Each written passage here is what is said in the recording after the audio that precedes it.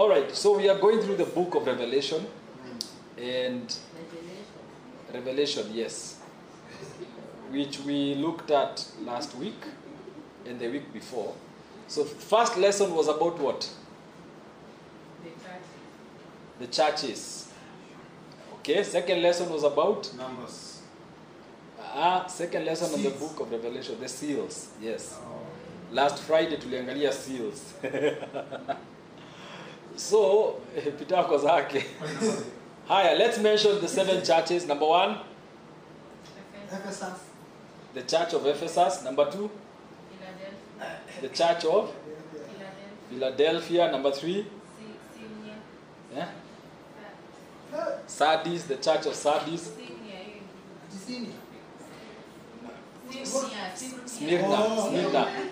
Smyrna.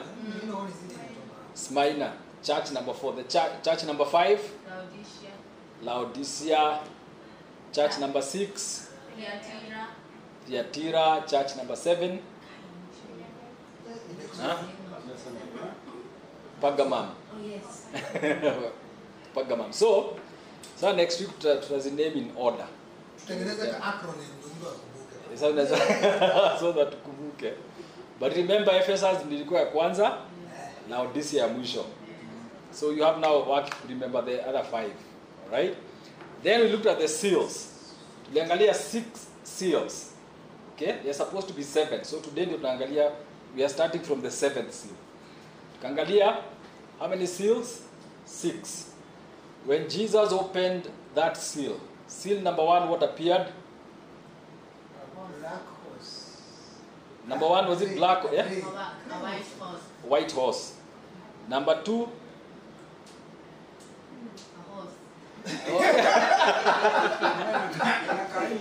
yeah, horse. I can forgive you, Joanne. Were you here last week? No. But the rest of you? A grey horse. No, a red horse. The The second one you red and fire. Okay, was it red on fire and fire? So because now we need to also know what were these horse holding. For example, the first horse, the first seal, when it was broken, what came out? Horse and the horseman. And what did this horseman hold? A bow. You get? Higher. Second horse. red horse. Tuangalia kwanza hizo kawaida. So second horse ilikuwa red horse. Third horse, Black. seal number 3 ilitokea nini? Black horse. Haya, seal number 4 ilitokea pale, and it was followed by death and Hades. Okay? Seal number 5, what came out? Chiki, watu wanakopi. The cry of the martyrs. Okay? Seal number 5, the cry of the martyrs. Seal number 6, Mbona sisikii nini ya grey? Ile ni kama grey. seal number 6 is the pale. Seal number 6 ni earthquake. Unaweza sema the end of the world. Ilikuwa So kala. seal number 6. Haikuwa boss. Shadow kwa horse. Shadow kwa horses. Hey, let's rewind. Now, last week we looked at the seals of Revelation. Okay, tushaangalia churches. So last week tuliangalia seals. Now there are 7 seals, and this is when John the Revelator, I think tuliangalia last week tuliangalia Revelation 4, 5, and 6. Okay, and John the Revelator was taken to heaven, and he saw these seals. And then when he saw this scroll with the 7 seals, there was no one who was worthy to open but the lamb. So there are several things John aliona. One, aliona lamb. Okay, ilikuwa na how many horns? 7 horns. And how many eyes? 7 eyes. Okay, na ilikuwa sacrificed. Now, the reality is this is all symbolism. It's not like ati Jesus akona 7 horns and 7 eyes. No. The symbolism ya kuoneshana the completion of God. Horns represent authority. Eyes represent the all-seeing God. So he has complete authority and can see everything. Okay? So it said Jesus ako hivyo, but it was symbolism. Then John akaona nini? The lion of the tribe of Judah. Again, Jesus comes as a what? As a lion. Okay? And then he says, the lion of the tribe of Judah is here. He will break the seal. So then Jesus begins to break the seal, one after the other. So hapo ndio nauliza, when he broke the first seal, what happened? Okay? One of the voices around the throne of God. Mnakumbuka tukidescribe the throne of God. And there were 24 elders and 4 living creatures around this throne. And then there was a lampstand that was standing before God. And underneath kulikuwa kunakaa ni kama a sea of glass. Okay? So mnakumbuka hiyo? Then he was surrounded by what looked like a rainbow. And these things wekeni kwa memory, okay? Kuna vitu vingi sana kwa maisha.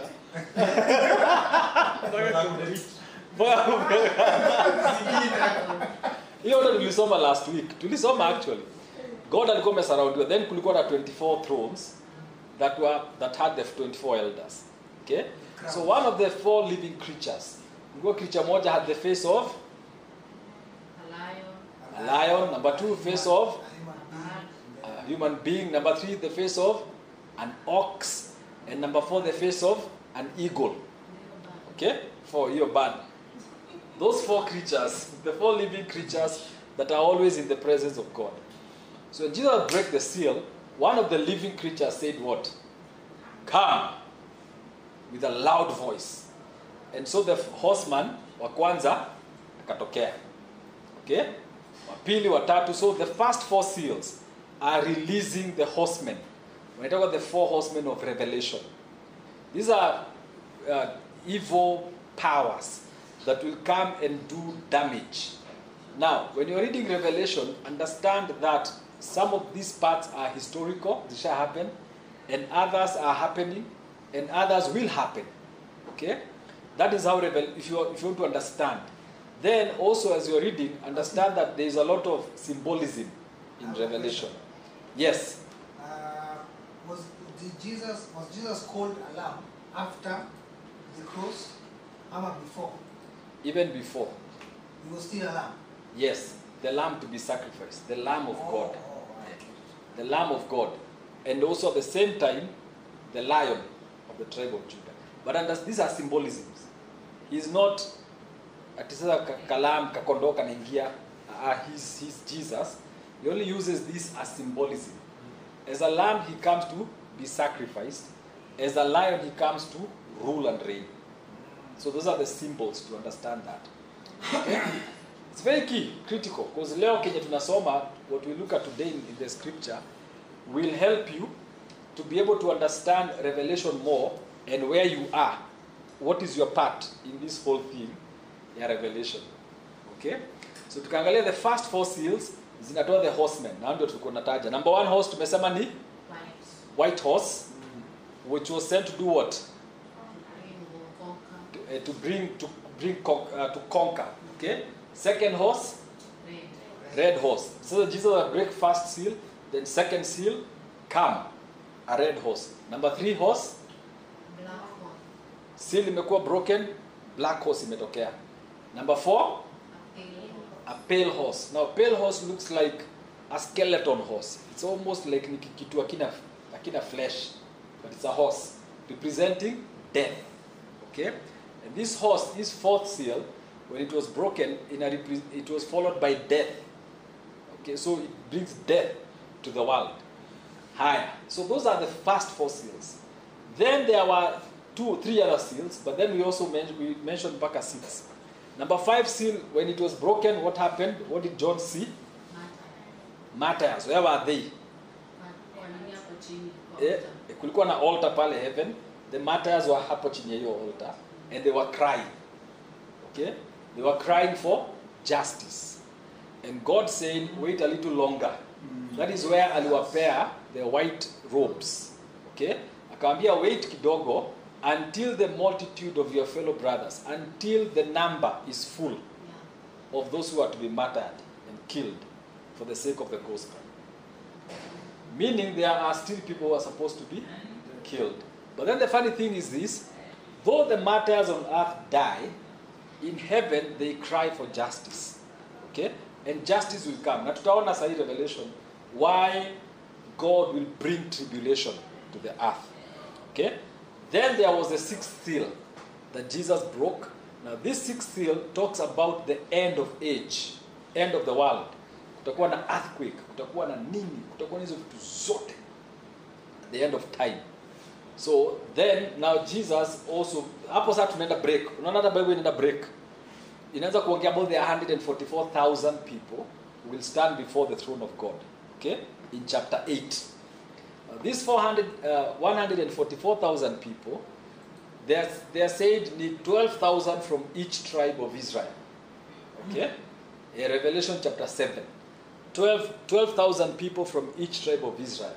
But then, the question that people always ask is, does this mean the Jews themselves? And I don't think it means the Jews. It means God's Israel. Okay? Which means all of us together who are born again now are recognized as part of what? The lineage of Israel. So 144,000. Higher. Again, to eleven symbolisms. 12,000, ama number 12 represents what? Tulifanya numbers juzi. What does number 12 represent? Tulifanya numbers tu juzi. We need to revise. Bible study, Bible class. Yeah? 12 represents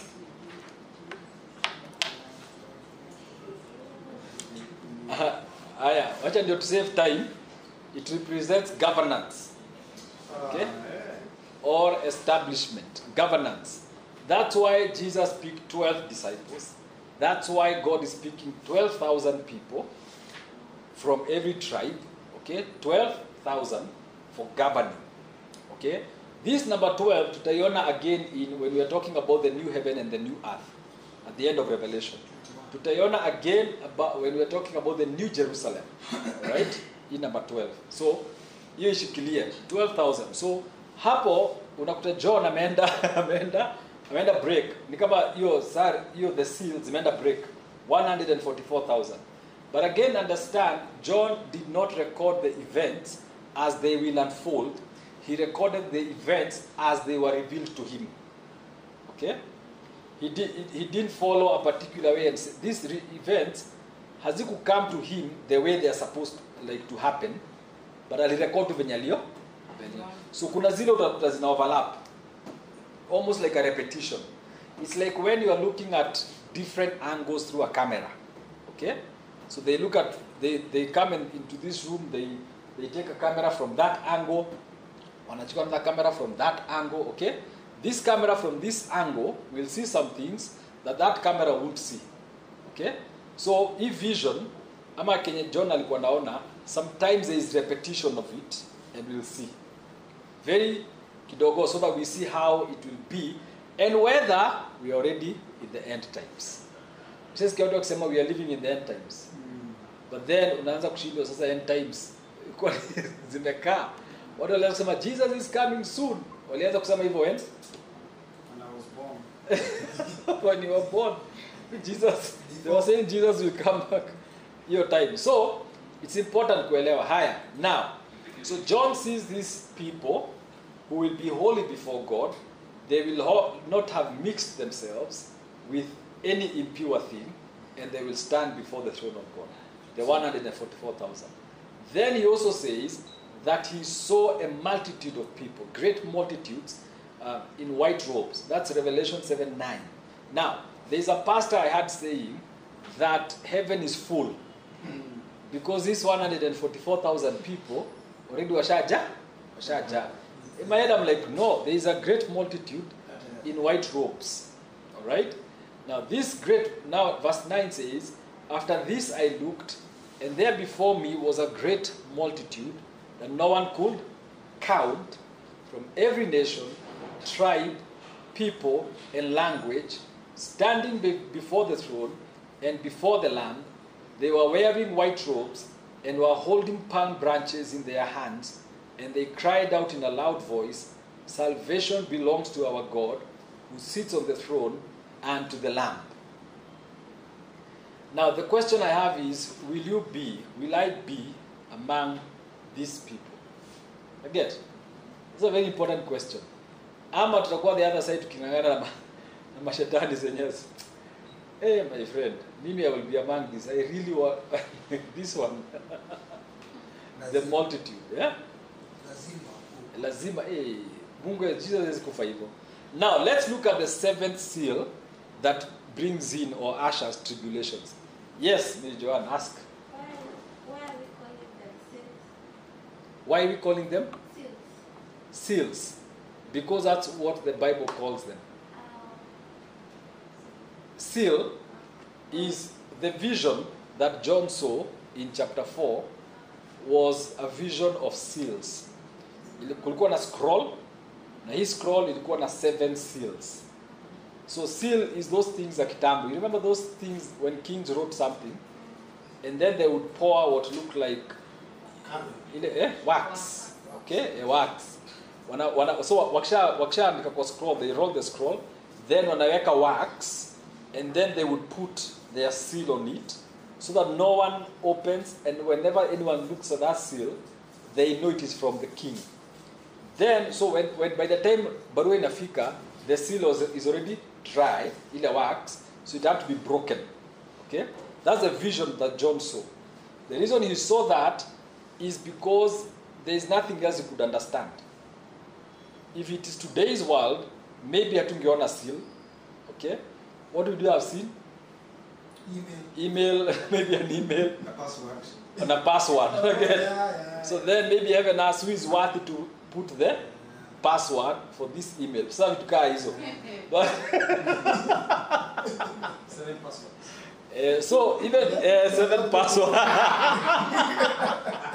7 passwords. You put the first and then the horse is released. You put the second evil. Maybe So- the horse ingekuwa gari. And maybe the horse hata maybe ni jet ama jet fighters zinakuwa released. Unaget? Moja imeandikwa destroy ama conqueror, another jet fighter imeandikwa death. You know, like, so this symbolism, these things were related to John to the best of his understanding at that time. Okay? Because when you go to, I think, chapter 11, I think chapter 11 is where there are 2 witnesses who die. And the Bible says that all men, all human beings on earth will gaze upon their bodies. At that time, it was impossible, okay, unless everyone traveled to Jerusalem to see their bodies. But now it's possible because of internet, okay? The entire world can watch one thing seated in their houses, and we gaze upon one thing. So now unaona sasa inaanza make sense, okay? But it's interesting. So that's why we are calling them, or the Bible is referring to them as seals. The seals. Okay? Higher. Now we go on. Where are we? Now, several things to understand when you are reading Revelation. Don't read Revelation ile njaro ya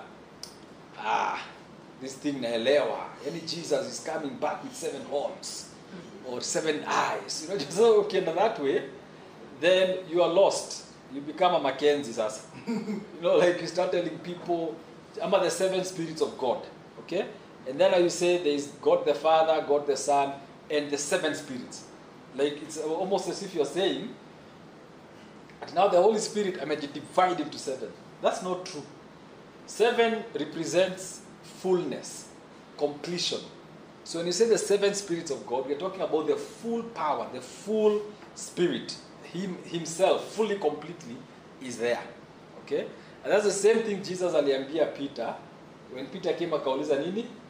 How many times should I forgive my brother? You see kumbuka hiyo verse? Jesus alimwambia 70 times 7. 70 times 7. Okay? Meaning completely. Because 7 is a number of completion. You should forgive your brother completely. Very, very symbolic. But when you hear preachers preach, wanaongeaga nini?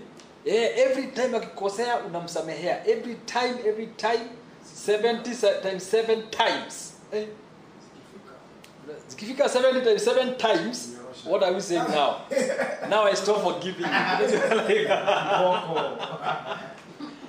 No, it's a symbol of completion, completely. Forgive your brother completely. Higher. Now,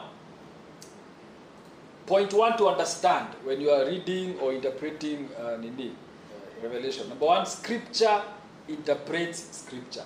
And that's why tulifanya reference last week. We looked at the book of Daniel.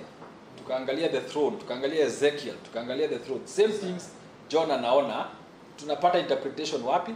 And the funny thing is this, Revelation is not new. Nothing in Revelation is new. Almost everything tumesoma from the Old Testament has also appeared in Revelation. And everything we read in Revelation has appeared elsewhere. Revelation roughly kona like 400 verses, 400 and maybe 4 verses. But 278 of those verses refer back to the Old Testament. It's only references, okay? Of things Daniel aliona, Isaiah aliona, Ezekiel aliona. So the question I ask is, do we have a Daniel today? Do we have an Isaiah today? Do we have an Ezekiel today? Do we have a John the Revelator today? Yeah? Can God trust you with such information? We have a lot of Thomas We have a lot of Thomases. and some Peters. Can we be trusted with such information? Such that even when we hear this, we will still remain humble. And we will not go around announcing ourselves as the greatest. Because when you look at those 4 people, yeah, mpaka unaandika book, I am the greatest. When you look at those 4 people, Ezekiel, Isaiah, Daniel, and John, they were very humble people. Though they had very high positions. People like Daniel was like 3rd in command for a whole empire. But his humility was the main thing. Isaiah was serving in the palace of the king. Again, Daniel was a royalty, was a royal blood, and he was serving in the palace. Again, Ezekiel was a prophet, and him alikuwa anatolewa, he had experiences with God that sometimes when I read them, I'm like, God atakuwa anakuwa na jokes. He would travel, Ezekiel, he would be taken from where he was and travel in the spirit. Like, sumeka hapa sasa tunaongea. Then anachukuliwa and he's taken to another different place. He could see at the transcendence, no, he's taken literally, anapelekwa to another place. Anaona Kenya, anarudishwa, Ezekiel. Brilliant. But not fun. Oh, my friend. You maisha, my friend. Ezekiel is the one who was told to sleep on one side for a whole month. Huh? Yeah. On one side, Ezekiel, by God. Another one, was it Isaiah? He was told to prophesy naked in the streets. Naked.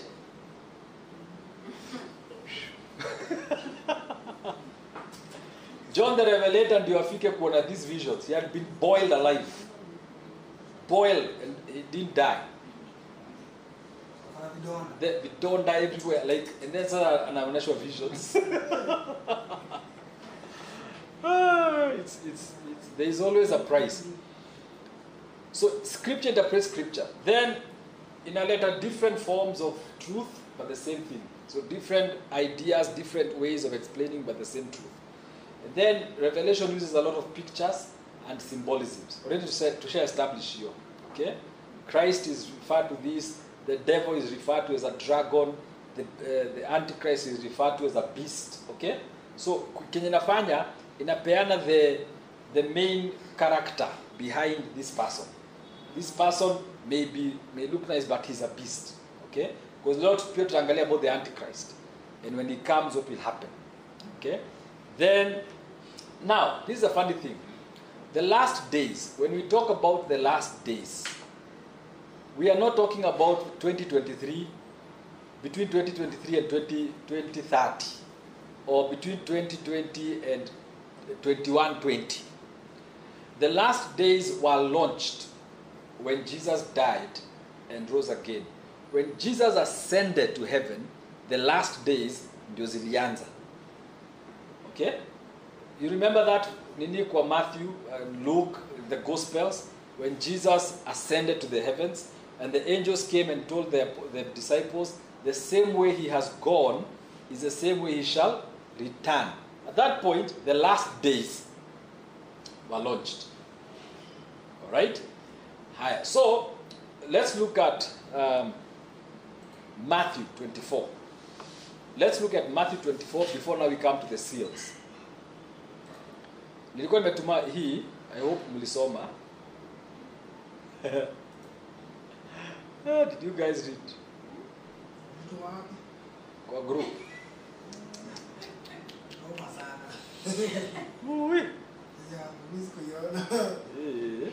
So let's read Matthew 24.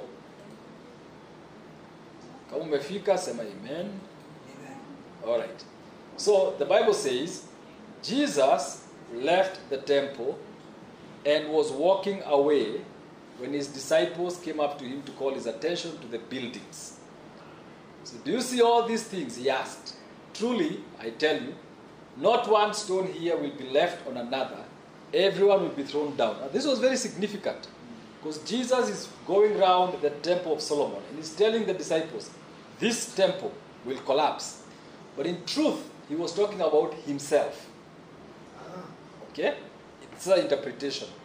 But then, as Jesus was sitting on the verse 3 on the Mount of Olives, the disciples came to him privately. Tell us, they said, when will this happen, and what will be the sign of your coming, and what of your coming and of the end of the age? Meaning, there is a time to end. All right. Now, this is what Jesus says, and this is the most interesting part. Number 1, watch out that no one deceives you. That's what Jesus says. For many will come in my name, claiming I am the Messiah, and will deceive many. You will hear of wars, and what? Rumors of wars. But see to it that you are not alarmed. Such things must happen, but the end is still to come. So first, kutakuwa na wars and rumors of wars. Then, verse 7, nation will rise against nation, and kingdom against kingdom. There will be famines and earthquakes in various places. All these are the beginning of birth pains. So the question I have for you is this. Did the disciples experience these things in their time? Okay? Before they died. Right? Because Jesus is telling them, this is what you will experience. But then Jesus is talking to them, and at the same time he's talking to you and me. Verse 9. Then you will be handed over to be persecuted and put to death, and you will be hated by all nations because of me. Were the disciples handed over to be persecuted? Yes. Were they hated? Yes. But then were they hated by all nations? Not really. Because they weren't with all nations. Are we Christians hated by all nations? At this point, kidogo tunaget. Some nations hate us, some love us, okay? So, what does that tell you? We are already in the last days, but the end is not yet. Bado jafika. A time will come, and this is what I believe, a time will come where Christianity will be so hated that laws will be passed in many nations, even those nations we consider to be Christians. Laws will be passed to persecute Christians, and laws will be passed to reward those who persecute Christians. Okay? That's why sometimes I cry for our children, or their children, or their children's children, because they will live. They will probably, I may be wrong, but they will probably live through this. Okay? Then he says, so verse 10, at that time, many will do what? Will turn away from the faith and will betray and hate each other. At what time? At the time when the nations are fighting against us. When the nations are passing laws against Christianity. Many will turn against us. Such that I come and I say, Mimi, I'm not a Christian, but I know Willie is a Christian. So I hand Willie over to be killed so that I get a reward from government. And I'm a Christian, but I have turned against you. Unaget? Haitakuwa easy. And you see, there are people already, there are Christians already who are going through this. already sahi penye tunaongea, there are Christians who are going through this. You see, Kenya is one of the nations where we can come together and open a Bible study fellowship kama hii, and no one will ask us questions. Yeah. Get? Kenya is the only place mnaweza come na Bible yako, umeshikilia Bible yako publicly, no one is asking you. We can come to this place and say, oh, you want to hire this hall. Then for what purpose? For Bible study. Okay, chukweni. Other nations, there are some nations you can't even do this. You can't do what we are doing now. The government will come very hard on you. There are things you have to follow. You cannot preach the way you are preaching. Now they are trying to control even sermons. Places come Rwanda and Uganda, they have intelligence people in services, in church services, to listen to what the pastor is preaching. So if the pastor preaches against the government, he's gone. He will never step into that church again. Yes. There are places they demand for you to send your sermon before Sunday.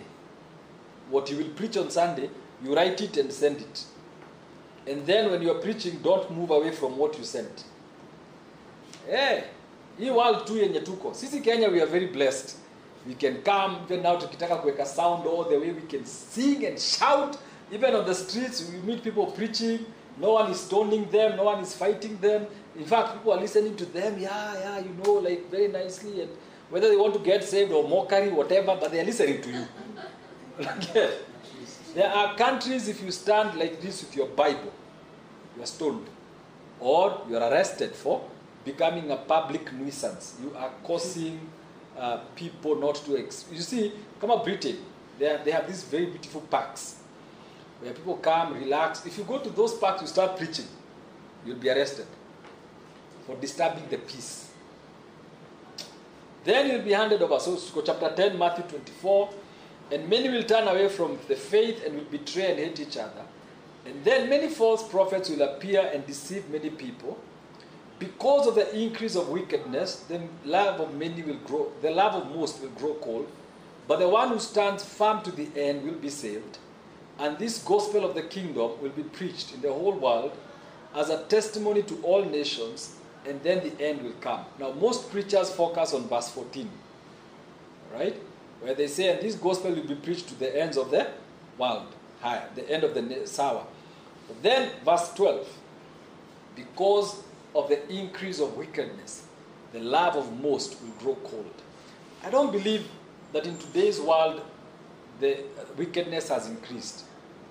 I think at the time of Jesus, there was more wickedness. Okay? Than now. Reason? People were worshipping idols openly in the days of Jesus.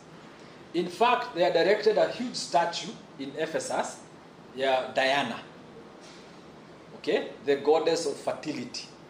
And people will go to that temple and they would have sex even publicly, in the public square, around that statue of Diana. Okay? It was a bad time. So when Jesus says wickedness will increase, I read this, I'm like, wait, bado hatujaona. You see, we think that the legalization of homosexuality is wickedness. My friend, there was homosexuality publicly.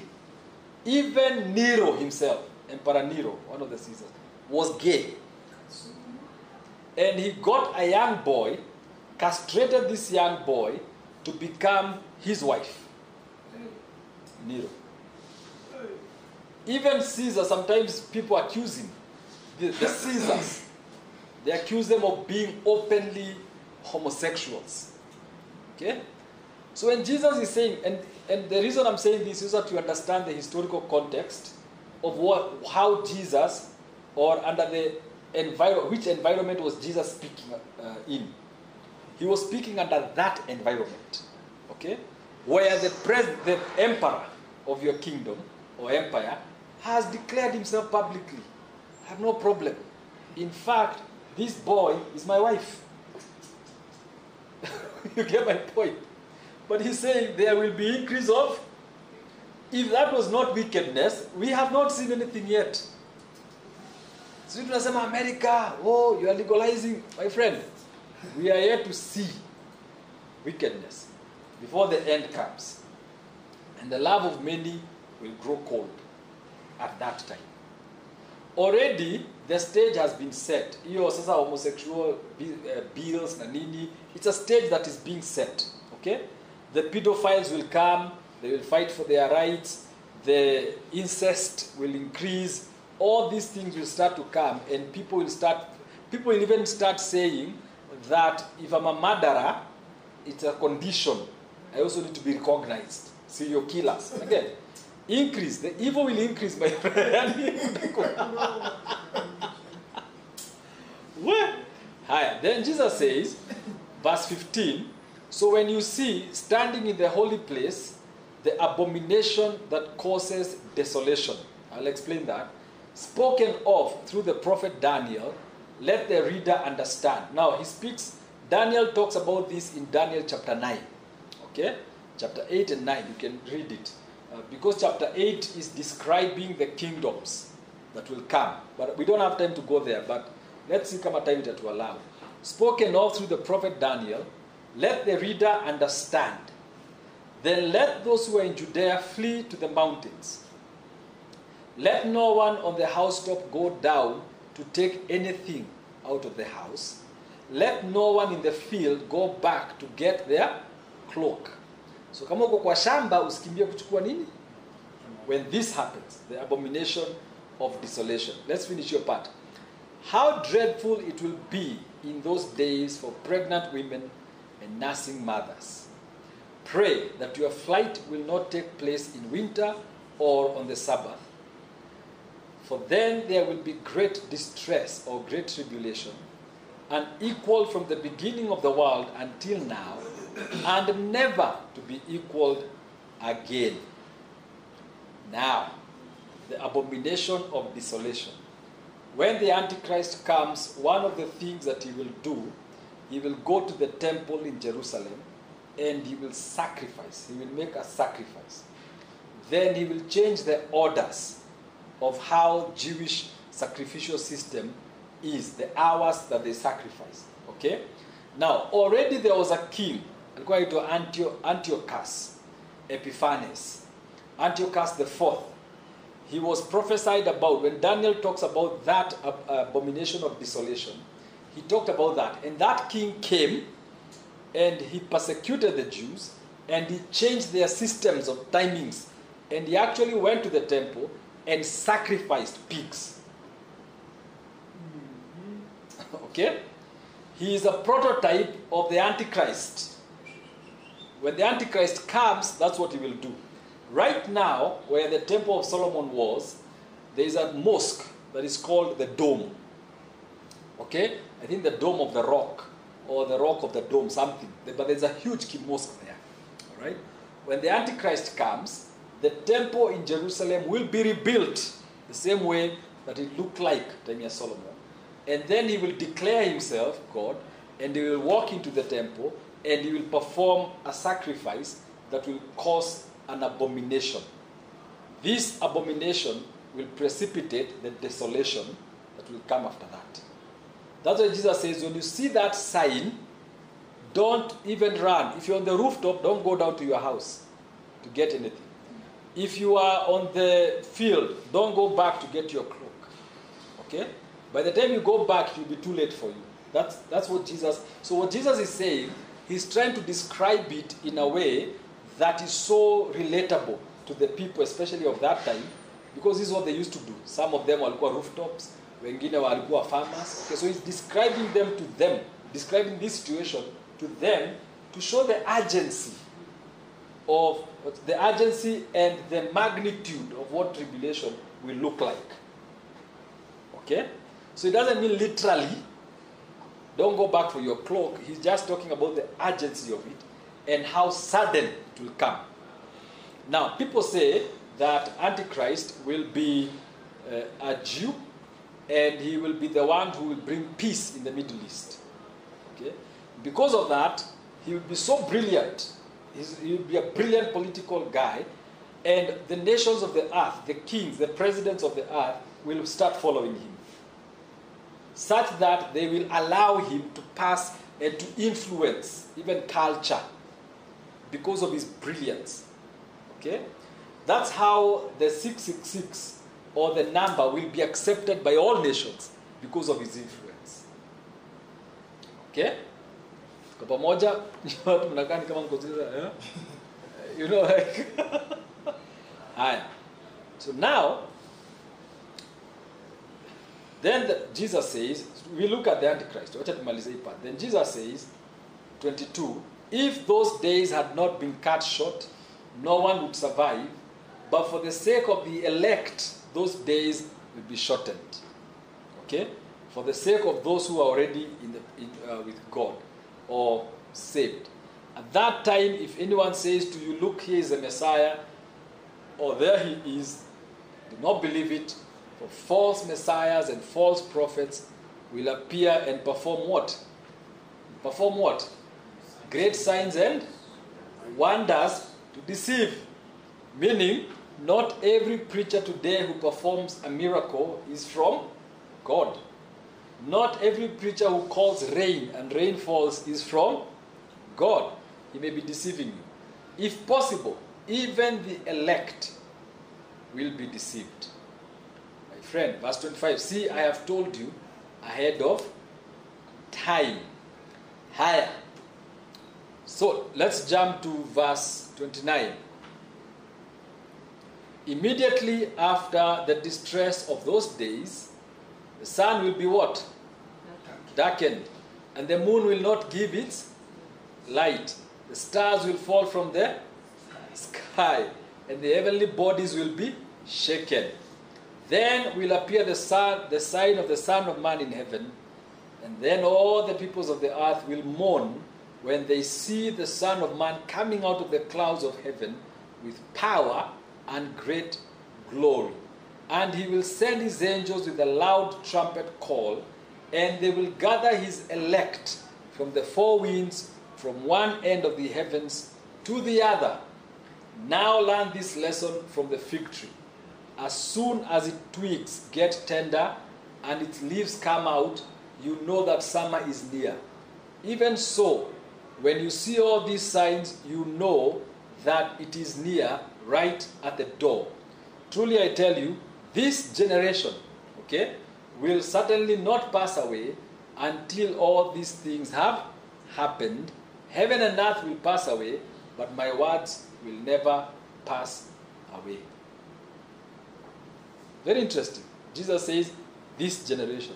So already the fact that disciples wamekuwa persecuted, people have been killed, these kings have come and done these evil things, already is the start of the last days. The last days have lasted for how long? 2,000 years. Then Jesus says, verse 36, but about that day or hour, no one knows. So it's 2,000 years, but we don't know. He may even come right now. As we are doing this, we see, poop, gone. We are gone, okay? Not even the angels in heaven, nor the Son, but only the Father. This is one of the things that has been kept secret, even from Jesus himself. Only God the Father knows when the fullness of time comes. Then he will say, it's time. So even the angels are waiting. Even Jesus is waiting. Even that, they don't know the day. No one knows the day or the hour. Okay? So now, so then he says, as it was in the days of Noah, so it will be at the coming of the Son of Man.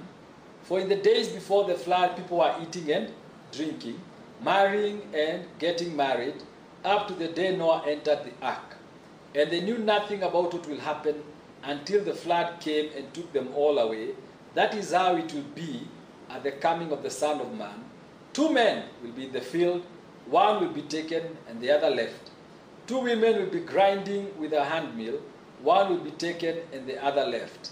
Therefore keep watch, because you do not know on what day your Lord will come. But understand this, if the owner of the house had known at what time of the night the thief was coming, he would have kept watch and would have not let his house be broken into. So you also must be ready, because the Son of Man will come at an hour when you do not expect him. nothing will change. You see, the reason why most people make a mistake is because we expect the sun to go dark, we expect the moon to go dark, and then we can say, oh, Jesus is almost, so Father, forgive me, in the name of Jesus, please forgive me, oh yeah, and then we get heaven. No. There will be no earthquakes, okay? Because as I said, the seals, when they were broken, these things are already happening. We are already seeing death.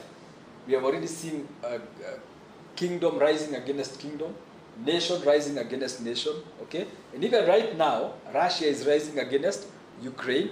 These things are already happening, all right? So by the time Jesus is coming, some people will be on the altar getting married. Imagine. Unaenda kusema vows and now I love you, gone. The end has come.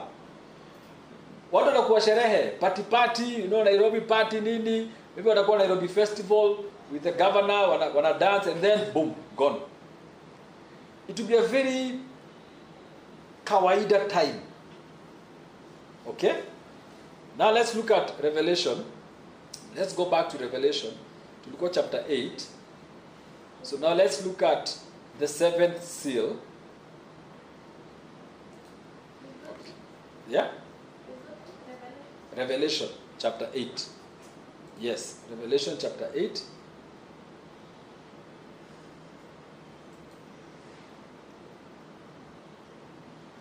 Now, this, we talked about, now I sent this, so I believe, I don't know kama mlisoma, but we may not go through the whole of it, all right? But basically, let me share screen now to online.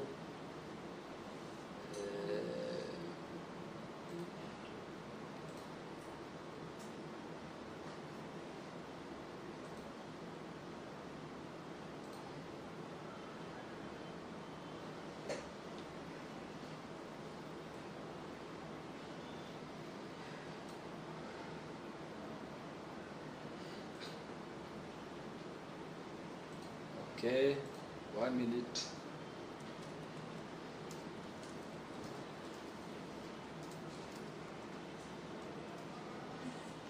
Haya. So, kuna several things that happen. Verse 8, let's read chapter 8. Let's start from verse 1. When he opened the seventh seal, there was silence in heaven for about half an hour.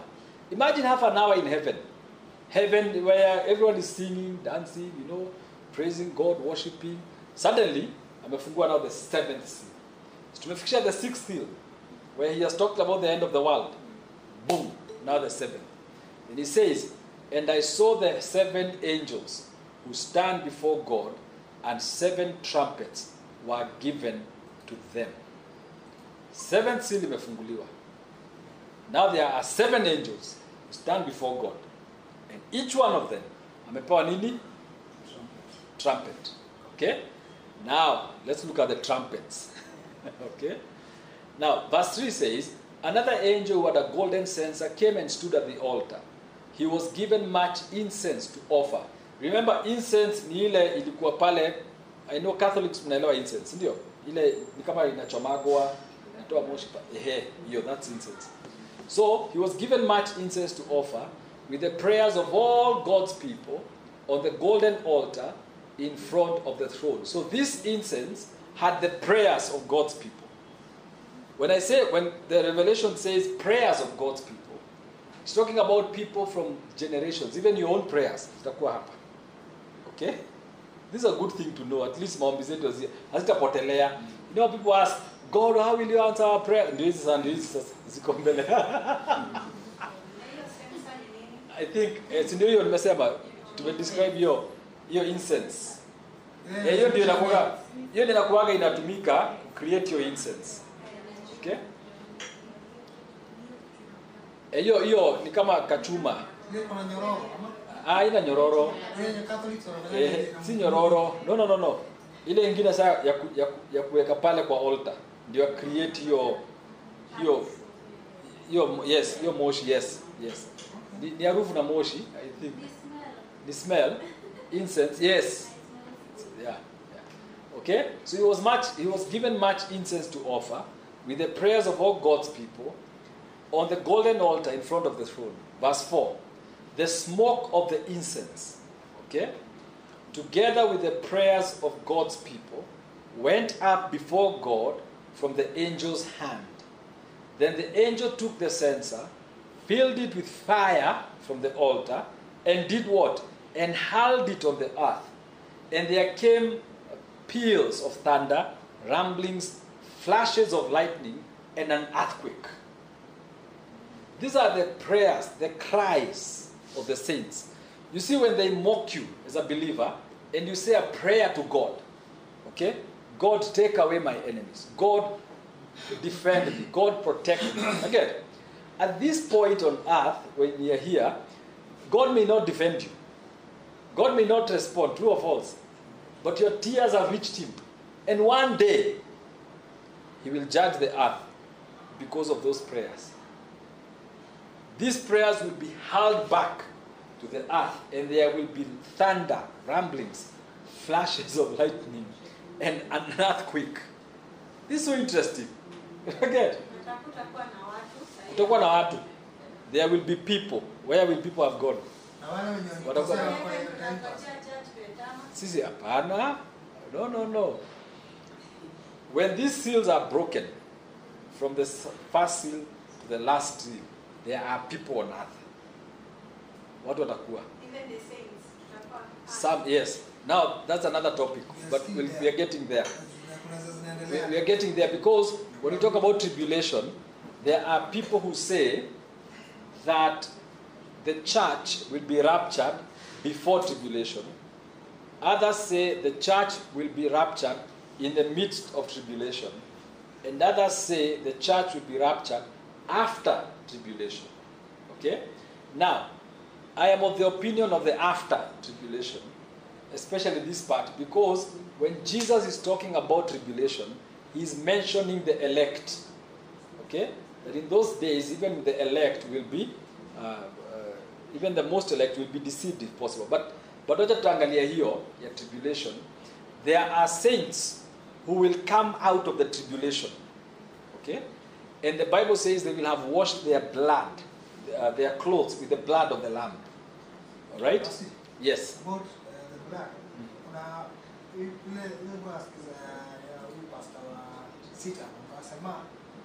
The rapture will happen before.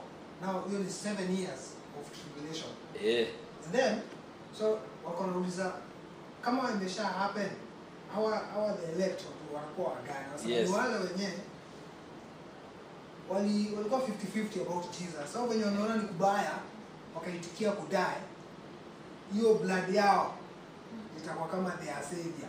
It is impossible.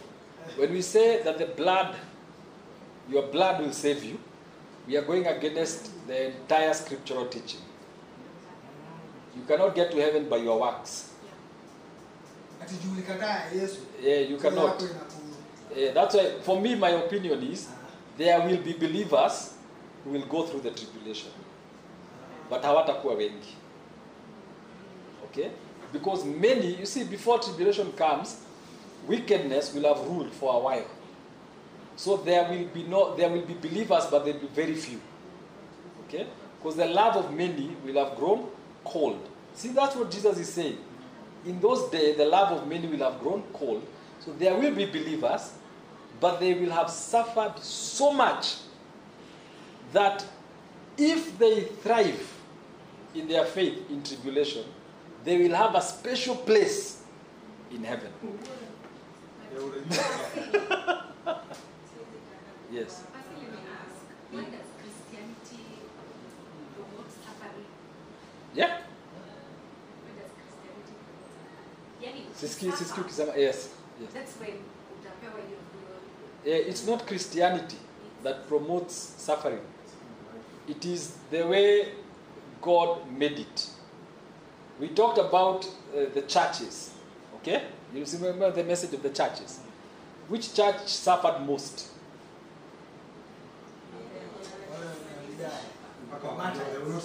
Which ones? Which one? Yes, I know, but which church? Eh? Was it Smyrna or Sardis? Smyrna church. They were persecuted, they were killed, they were destroyed. But Jesus called them rich. In fact, they were even poor. There's another church that was very poor, but Jesus called them rich. Then there was another church that was very rich on earth. Which church was that? Laodicea. Laodicea church was very, very rich. Very rich. In fact, it was so rich that they said, we have no need of anything. But what did Jesus tell them? You are poor, you are wretched, you are naked. Okay? Because that's how he sees them. So when we talk about suffering, we are not talking about suffering for you. Alright? See at ile poverty, but now you are suffering when watoto wako because you have no you are not smart enough to make some money. No. We are talking specifically suffering for Jesus. Specific. You know you can suffer because you don't have a job. Are you together? And then you can lose your job because of Christ. Those are two types of suffering. Okay? You can lose your job because you're not qualified. Have you suffered really for Jesus? No. Go get qualified, you'll get a job. But then you can be qualified, but they still fire you because of Jesus. Now that kind of suffering will be rewarded. You know the difference? So we are not talking about suffering for the sake of it. At just because I'm a Christian, I live in poverty. No. Why are you living in poverty? Because even poverty can be used as a source of pride. There are people who take pride in their poverty. And God says he resists the proud. Imagine God resisting you because of pride. Because you're comfortable. You're taking pride. See, that's what I'm saying. You see, how can you be proud? Again, let's go back to Jesus. You want to be poor, go around showing people that you're poor for Jesus. Again, so nasema hata mimi sijakula because kenye nilikuwa nayo I have given it to other people. So you are showing us that you are hungry for Jesus because umepeana chakula. Now that will not be rewarded because it's pride. You're taking pride in your poverty. Yeah? So the fact that you're telling people is what is wrong. Yeah. That's what I'm talking about. Yeah. If you're sleeping hungry for Jesus, sleep hungry for Jesus and remain quiet. So you have decided that's the life you want to live, then do it willingly. Okay? Yeah? But it's a choice. No. I think you guys go listen to the podcast that we talked about what rewards. Yeah. Listen to that podcast because we did a whole teaching on that, a whole discussion on that. So I won't repeat myself. Just go listen to it. Hi, there are trumpets here. And this is what is happening. Trumpet number 1 is blown. And then what happens? Hail, fire, blood, and it kills a third of plants across the world. Trumpet number 1. Okay? Now remember, this is resulting from the seventh seal. Higher. Number 2, trumpet is blown. Then there's a fiery mountain that is thrown into the sea. And it turns the sea into what? Blood. Into blood. The 3rd trumpet is blown. And there's a star that falls into the rivers. This star is called what? Wormwood. It poisons a third of the rivers. Okay? Then the 4th trumpet is blown, and a third of the sun, a third of the moon, and a third of the stars go dark. Then the 5th trumpet is blown, and demons are released to torment what? Unbelievers. Okay? Then the 6th trumpet is blown, and there are... Chapter 9 now.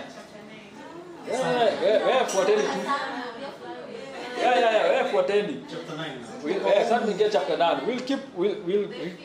So the 6th trumpet is blown, and there are attackers that are released, numbering twice 10,000 times 10,000. When you calculate 10,000 times 10,000, that's we get what? Here.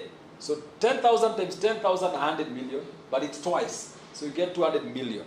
Okay? So an army will rise that will do what? Destroy, that will create, now watakuwa number 200 million. Who will they be? Who will be their commander? Okay? Tutaangalia saa hii. Then trumpet number 7 is blown, and Christ now comes and judges and reigns. Okay? Aya. Now, chapter 8, verse 8. Chapter 8, verse 6. The angels, the first angel, verse 7. Chapter 8, verse 7. The first angel does what? Blows his trumpet. Verse 8. Second angel blows his trumpet. Verse 10. Third angel blows his trumpet. Verse 12. Fourth angel blows his trumpet. Okay? Now, in chapter 8. Right? Now understand these events. Again, remember, this is a lot of symbolism. Then before the last 3, so these are the first 4. Before the last 3 are blown, this is what the eagle says, verse 13. Chapter 8, verse 13. He says, as I watched, I heard an eagle that was flying in mid-air call out in a loud voice, woe, woe, woe to the inhabitants of the earth, because of the trumpet blasts about to be sounded by the other 3 angels. Okay? So already the first 4 zishaenda. Sasa wanasema, so ya kwanza imetoa nini? Hail, blood, and a third of plants. The other one may destroy the sea. The other third one may destroy the rivers. The fourth may destroy a third of the sun, the moon, and the stars. Already. Sasa zimekuwa dark. Kama zimekuwa dim. A third. Alright? Then the eagle flies and says, whoa, whoa, whoa. Ni kama ile anasema, manze na wahurumia mbaya sana. Okay? Because leo ni kunoma. Haya. Go to chapter 9.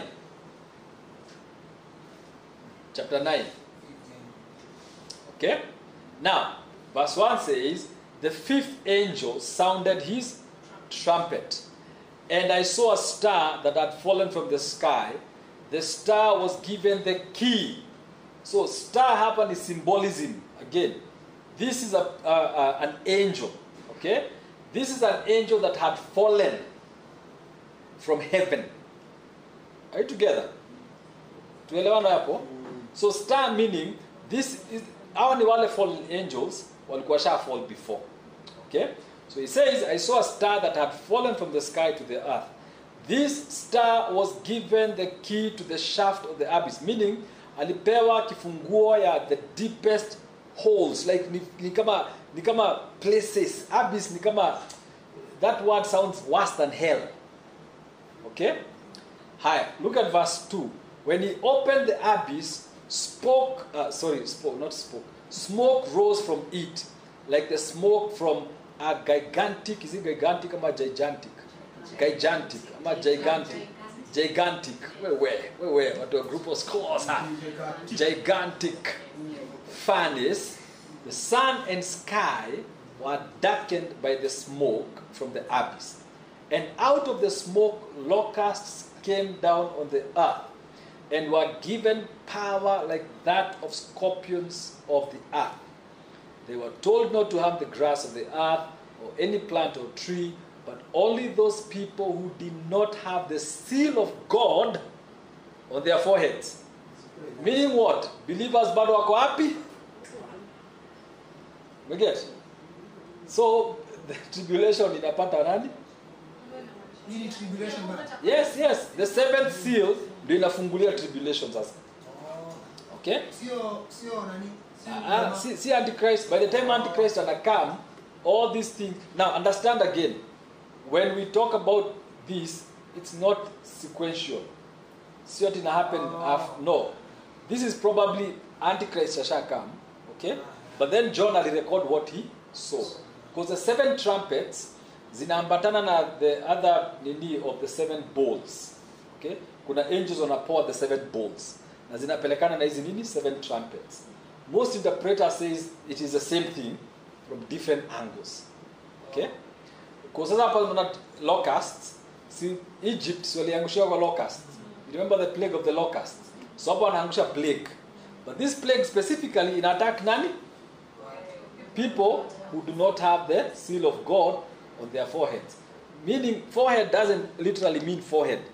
It means you don't have Christ. Okay? So these locusts begin to attack them. Meaning kuna watu, now I'm not talking about locusts per se, but there will be plagues and things. Vitu tu zitaanza kusumbua watu. But believers watakuwa protected. Very interesting. Just like Egypt, when God was judging Egypt, and the area of Goshen, haikuwa inapata hizo plagues where the Israelites walikuwa naishi. Okay? Now, remember the 7th seal ndio imeleta sasa the troubles zimeanza kukama. Then he says, verse 5, they were not allowed to kill them, but only to do what? To torture them for 5 months. 5 months could mean literally 5 months. Or 5 years. Or a period, yes, it's a period of 5. And the agony they suffered was like that of the sting of a scorpion when it strikes. I've never been stung by a scorpion, but I don't want to even think about it. It sounds terrible. Okay? Higher. Now look, the locusts look like horses prepared for battle. On their heads there was something like crowns of gold, and their faces resembled human faces. Their hair was like women's hair, and their teeth were like lions' teeth. Yeah, it's a symbolism. Symbolism. It's not a locust. It's symbolism. Yeah, I know. Alright, now look at 11, verse 11. They had as king over them the angel of the abyss, whose name in Hebrew is what? Abaddon, and in Greek is Apollyon, that is destroyer. Okay? While mlikuwa camp, we looked at these things. I don't know whether we looked at Abaddon, but we look at the 7 demonic powers that control the world. Abaddon, the destroyer. We looked at Mammon. Remember Mammon? Yes. The god of money. We looked at Asmodeus. Remember Asmodeus? The god of lust, or the demon of lust. We looked at all those things. Now, so the first war imepita. The first war. 6th angel sounded his trumpet, and the voice came out from the 4 horns on the golden altar that is before God. It said to the 6th angel who had the trumpet. Now this is interesting. Release the 4 angels who are bound at the great river Euphrates. Kuna mtu alikuwa ametaja story ya 4 angels. Ndio sasa. Well, I don't know, but I don't think so. The river Euphrates, the river Euphrates bado iko, okay? It's in Iraq, Iran huko. It's still, this is the river Euphrates and Tigris were the 2 rivers in the Garden of Eden. Okay? So when the enemy fell, when the devil fell, he fell with the angels, and these ones were bound. Why? Around your area. I have no idea. No. They are bound. You see, Revelation chapter 6. when they are bound, even if you walk around them, there is nothing they can. They are bound. That's what binding means. You cannot see this. So when you bind a spirit, there is nothing, it can't do anything. It's like a pet. It can't do anything. It's powerless. Okay? But then, now look at what they did. And the 4 angels who had been kept ready for this very hour and day and month and year were released to kill a third of the number of the mountain troops was twice 10,000 times 10,000. I had their number. These are the 4 angels who will marshal the 200 million man army. Okay? They will inspire. Of course, hawatatokea ati ndio sisi malaika, no, but they will influence the formations. Okay? Bible imesema they were not allowed to kill them. So they are still alive. Verse 17, the horses and riders I saw in my vision looked like this. Okay? Their breastplates were fiery red, dark blue, and yellow as sulfur. The heads of the horses resembled the heads of lions, and out of their mouths came fire, and smoke, and sulfur. A third of mankind was killed by the 3 plagues of fire, smoke, and sulfur that came out of their mouths.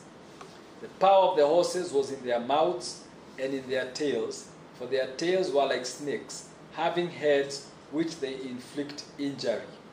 Now understand that this could be talking about a sophisticated kind of weapon. Okay, maybe a bioweapon that is throwing sulfur and fire, okay, against humanity, like an atomic. Okay, so this could be John anaweza kuwa na describe hii, but in those days hawako na maneno kama atomic ama hizo whatever nuclear bombs hawakuwa nazo, but today is it possible to create kitu kama hii? Yes, wako nazo tayari. Okay. Now, John anazita plagues. Okay? John is saying they are plagues. But then, this is like war. So verse 20, the rest of mankind who were not killed by these plagues still did not do what? Repent of the work of their hands. They did not stop worshipping demons, even after kuona hizo vitu zote, and idols of gold, silver, bronze, stone, and wood, idols that cannot see or hear or walk, nor did they repent of their murders, their magic acts, their sexual immorality, or their thefts. They did not repent.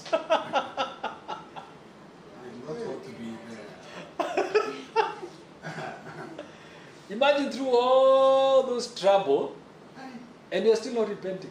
Maybe they don't know. No, they know because they cast God. Okay? Tutaona huko kwenye nisa wanalaani, they cast God. They know they are supposed to repent. But then instead of repenting, they are cursing God. The same way is how this is all happening. Which is almost now the same as nowadays. People are saying, why will God bring death to people that He created? The same Yes. Hiyo ni kasi. Yeah? And sasa kasi. Mm. Yote watu watakuwa wamekufa watafufuka. No. Bado we have not gotten to the resurrection parts na nini. We are still in tribulation. Okay?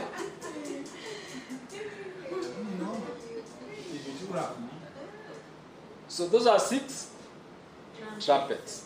7th trumpet, Revelation 11:15. Okay?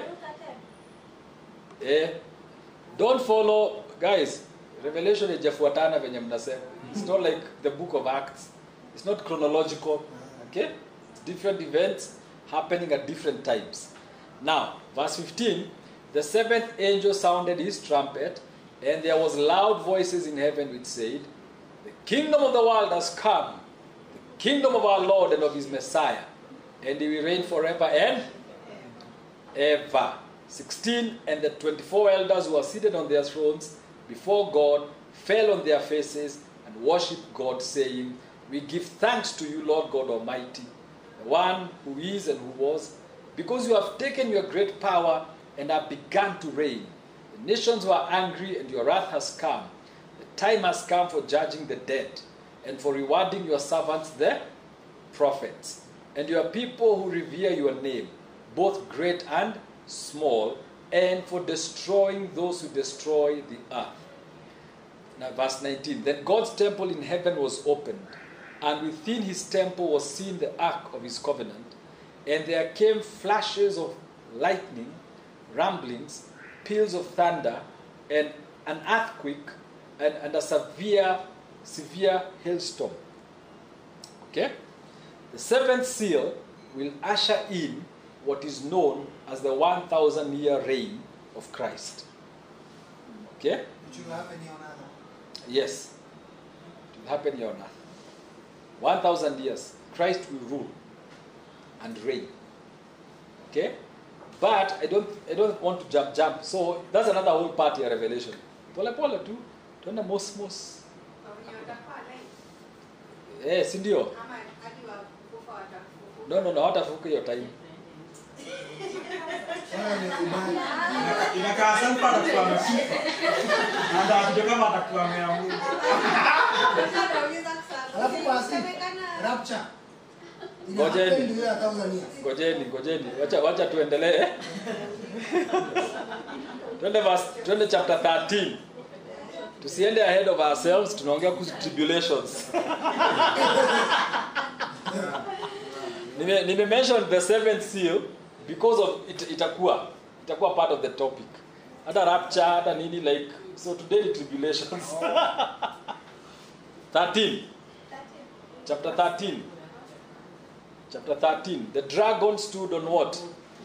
The shore of the sea. So the dragon comes out. Chapter 13. So in a form of a person or No, again, this is symbolism. Understand the symbolism. The dragon is a devil. Okay? The sea are the people. For Revelation. Okay? So the dragon stood on the shore of the sea, and I saw a beast coming out of the sea. Two things that we see there. There's a dragon who is the devil. They are the people.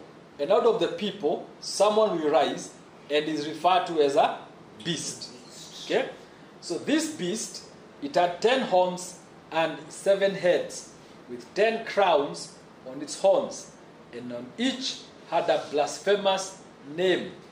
Now, what they say is that this beast, there will be 10 kingdoms or 10 nations, okay, that will have 7 rulers, according to what they interpret. And, well, I don't know whether it's true, but some say that this is the European Union, or a lot of stuff, easy one world order in Inakam Sasa, okay, where we have maybe one king, one leader, over vitu kama hizo. All this is preparation for that beast, for that time. Okay? Verse 2, the beast I saw resembled a leopard, but had feet like those of a bear, and a mouth like that of a lion. The dragon gave the beast his power and his throne and great authority.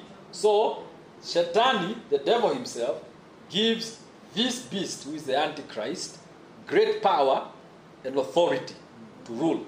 Because the devil cannot rule literally, he has to pick someone to rule on his behalf.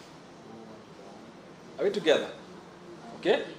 So, now the dragon gave the beast his power and his throne and great authority. Verse 3, one of the heads of the beast seemed to have had a fatal wound, but the fatal wound had been healed. The whole world was filled with wonder and followed the beast. The Antichrist, someone will attempt to kill him.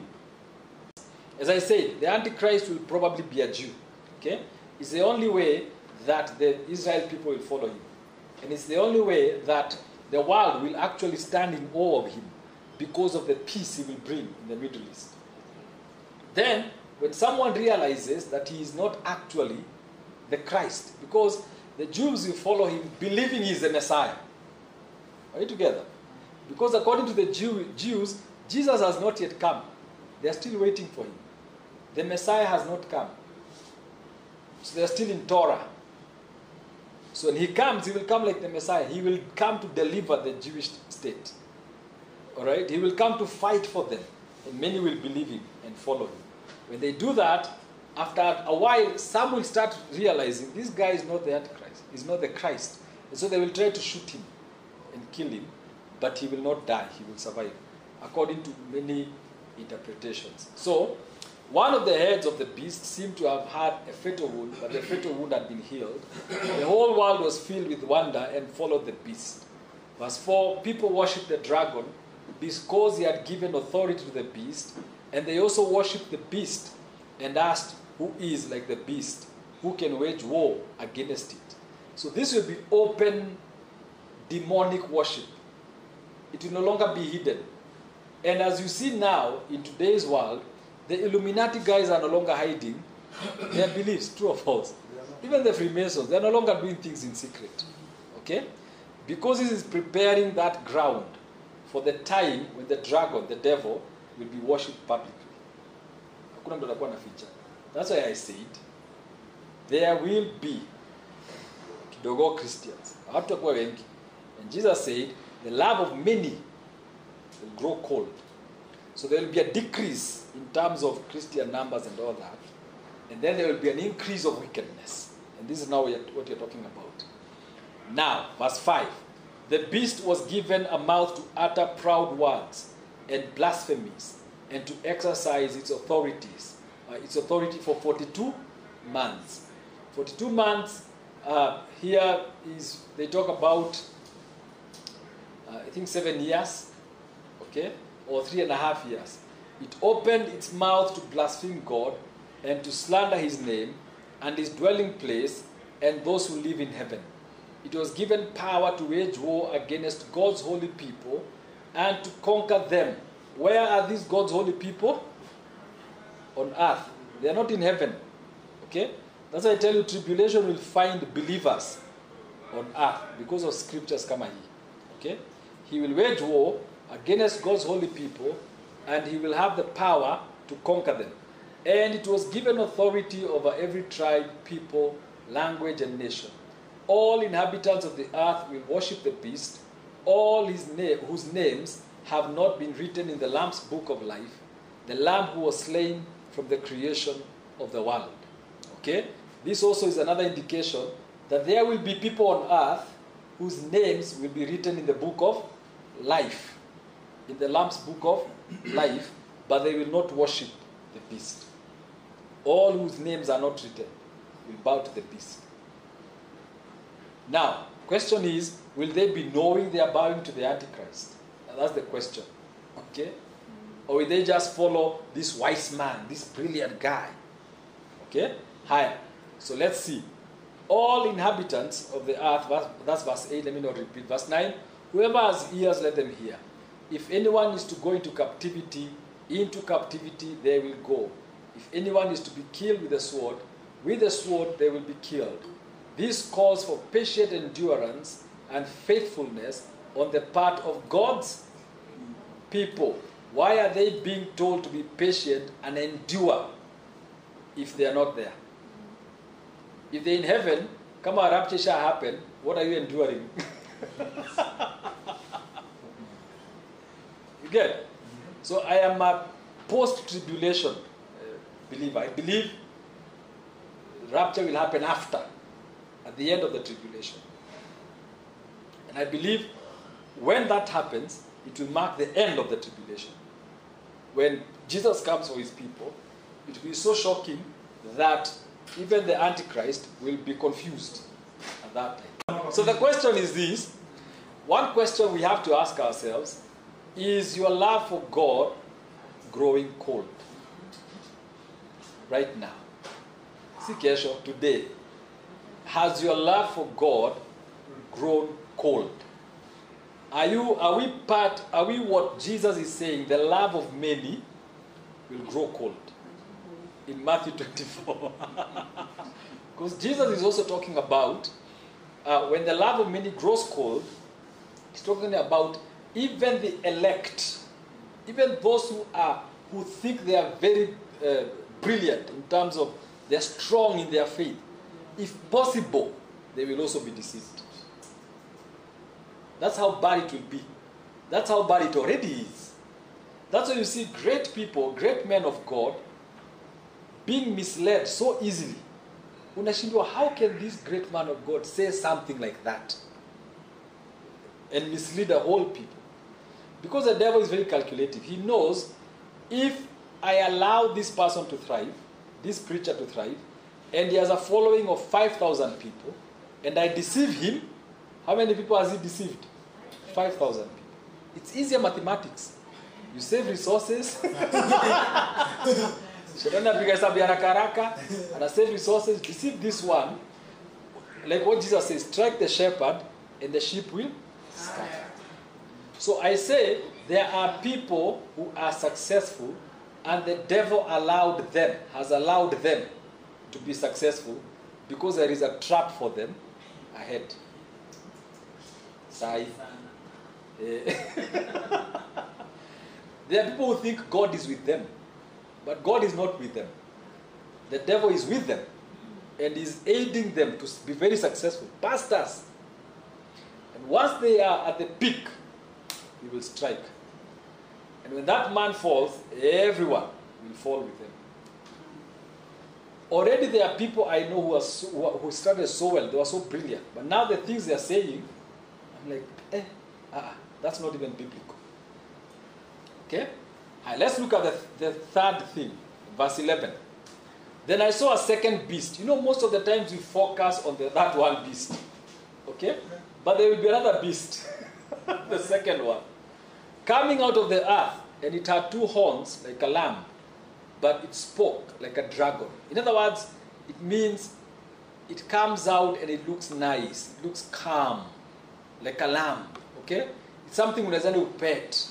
But when it speaks like the devil. Now, verse 12. It exercised all the authority of the first beast on its behalf and made the earth and its inhabitants worship the first beast whose fatal wound had been healed, and it performed great signs, even causing fire to come down from heaven to the earth in full view of the people.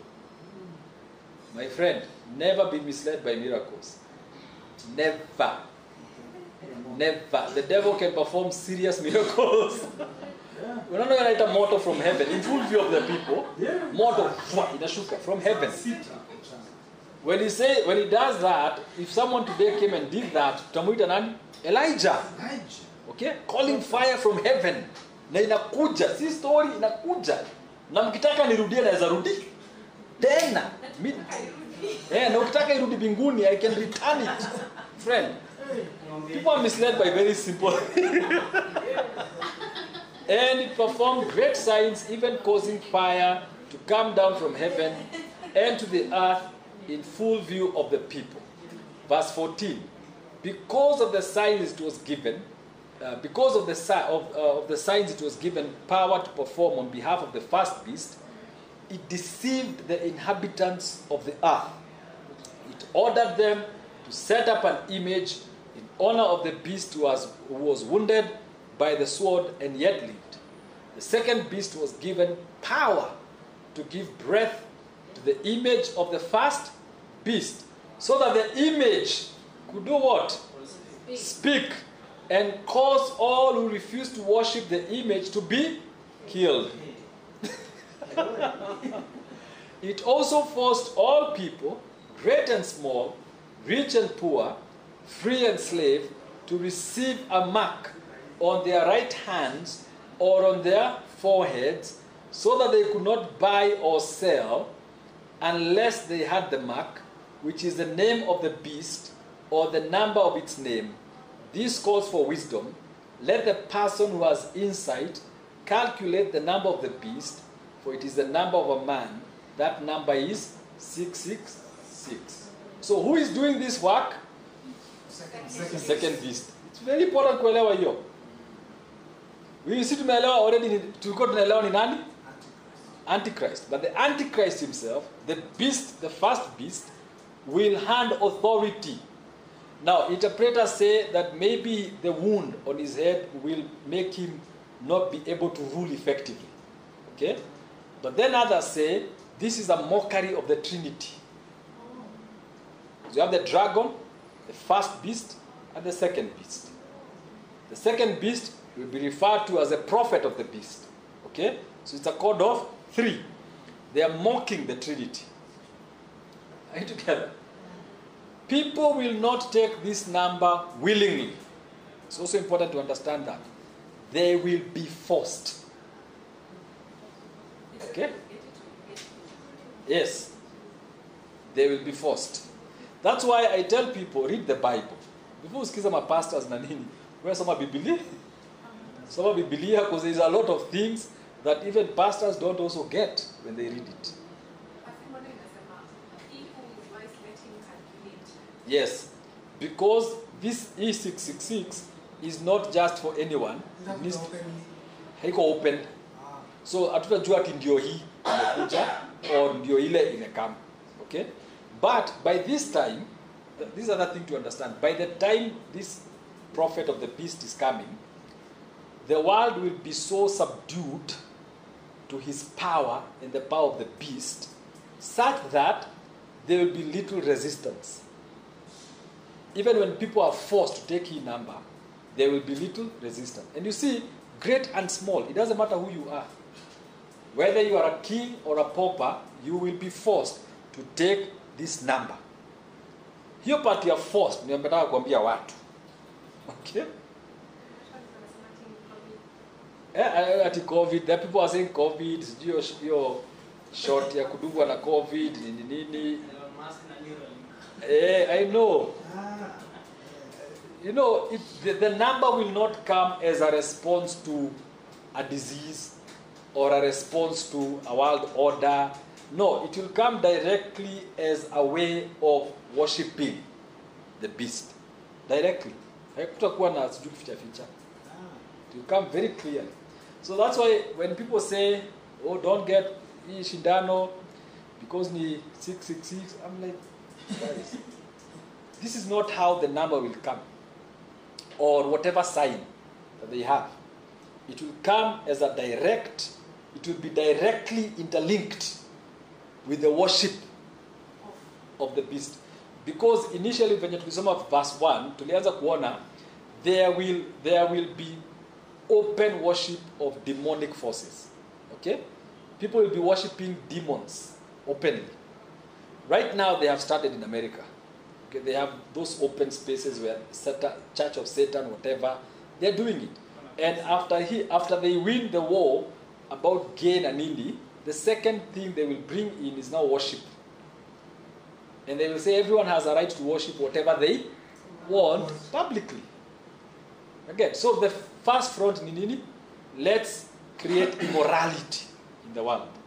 So by the time we are bringing in the satanic worship, there is little opposition. Because everyone has been compromised morally. Even the bishops and the pastors who can oppose it are already compromised. Then now they bring in the right to worship anything you want. Again. So that's now how they will bring it. And then this guy will rise and rise and rise, and they will become so powerful, and they will begin to force it on people.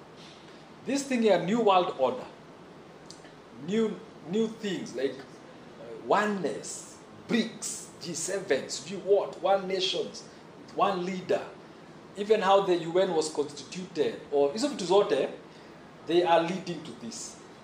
Okay? Because there will be one leader over all other leaders. And this one leader ndio atakuwa na force the nations to do this. Questions?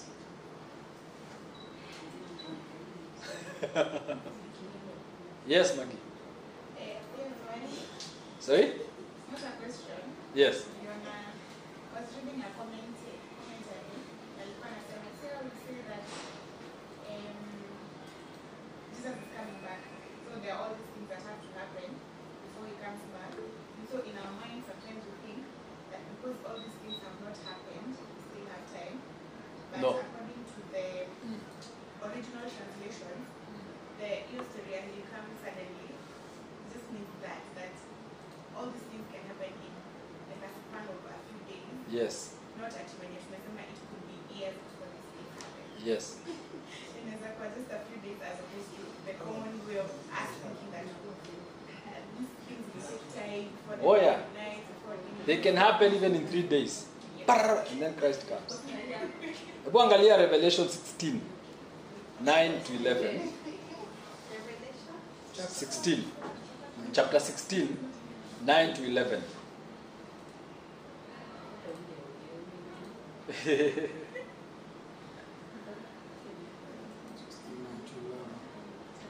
Yeah.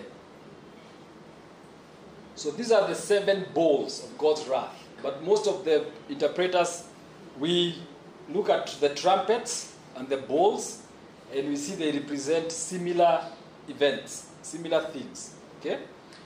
So, Revelation 16, 9 to 11, inasema, so after all these bowls, they have come, they have been poured.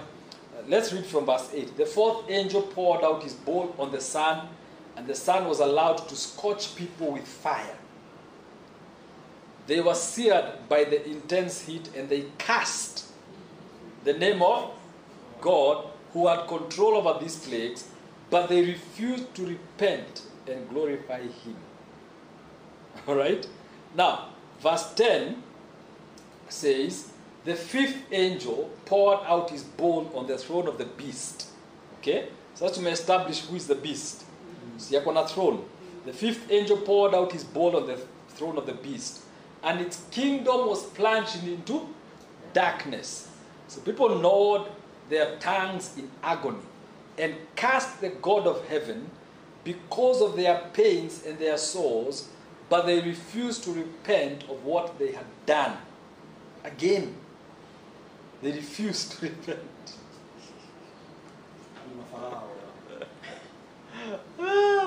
Higher. So verse 12. Let's keep reading to honor. The sixth angel poured out his bowl on the great river Euphrates, and its water was dried up to prepare the way for the kings from the east.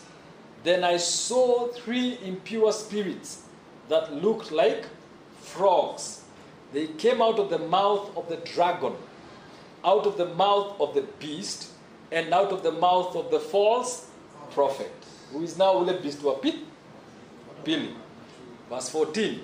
They are demonic spirits that perform signs, and they go out to the kings of the whole world to gather them for the battle on the great day of God Almighty. Verse 15. Look, I come like a thief.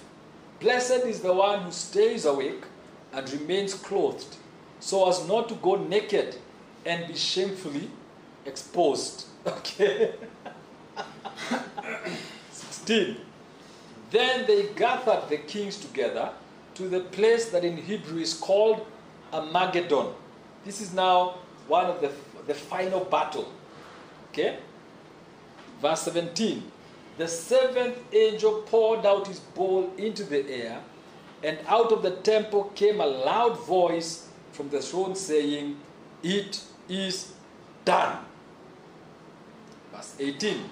Then there came flashes of lightning, rumblings, peals of thunder, and a severe earthquake. Okay? You remember the seventh trumpet? Okay? Higher. Then he says, no earthquake like it has ever occurred since mankind has been on earth.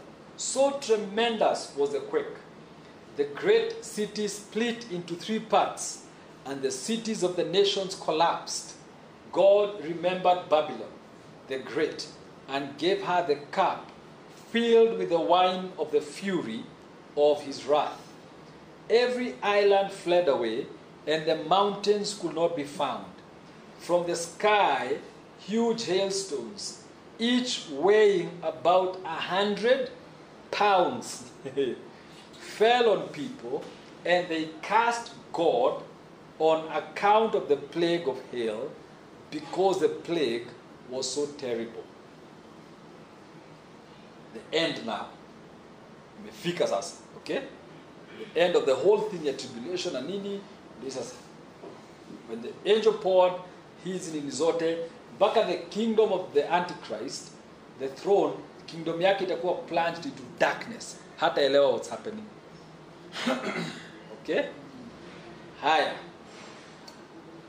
The tribulation. Revelation 17. Hiyo ni ya Babylon. Okay, sasa okay.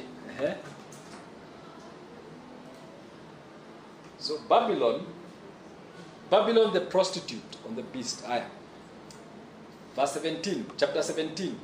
One of the seven angels who had the seven bowls came and said to me, "Come, I will show you the punishment of the great prostitute who sits by many waters." What did we talk about the waters? People. Okay? With her the kings of the earth committed adultery, and the inhabitants of the earth were intoxicated with the wine of her adulteries. Then the angel carried me away in the spirit into a wilderness. There I saw a woman sitting on a scarlet beast that was covered with blasphemous names and had 7 heads and 10 horns. Okay? How did you describe the beast in chapter 13? Same way. Right? 7 heads and 10 horns. Verse 4. The woman was dressed in purple and scarlet and was glittering with gold, precious stones and pearls. She held a golden cup in her hand, filled with abominable things and the filth of her adulteries. The name written on her forehead was a mystery: Babylon the Great, the mother of prostitutes and the abominations of the earth. So this woman, now there is a lot that can be said, and we can keep reading, because verse 6 says, I saw that woman was drunk with the blood of God's holy people, the blood of those who bore testimony to Jesus. So this means persecution. Okay? She was filled with persecution. These are demonic spirit, but again, it's a symbol. It's not a woman literally, but it's a symbolic of what the Antichrist or the beast will come with. Okay?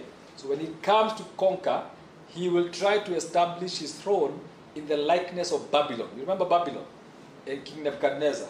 Okay? Gold and money and prostitution and all these things will be happening during the reign of this guy. Okay? Now, you can read more.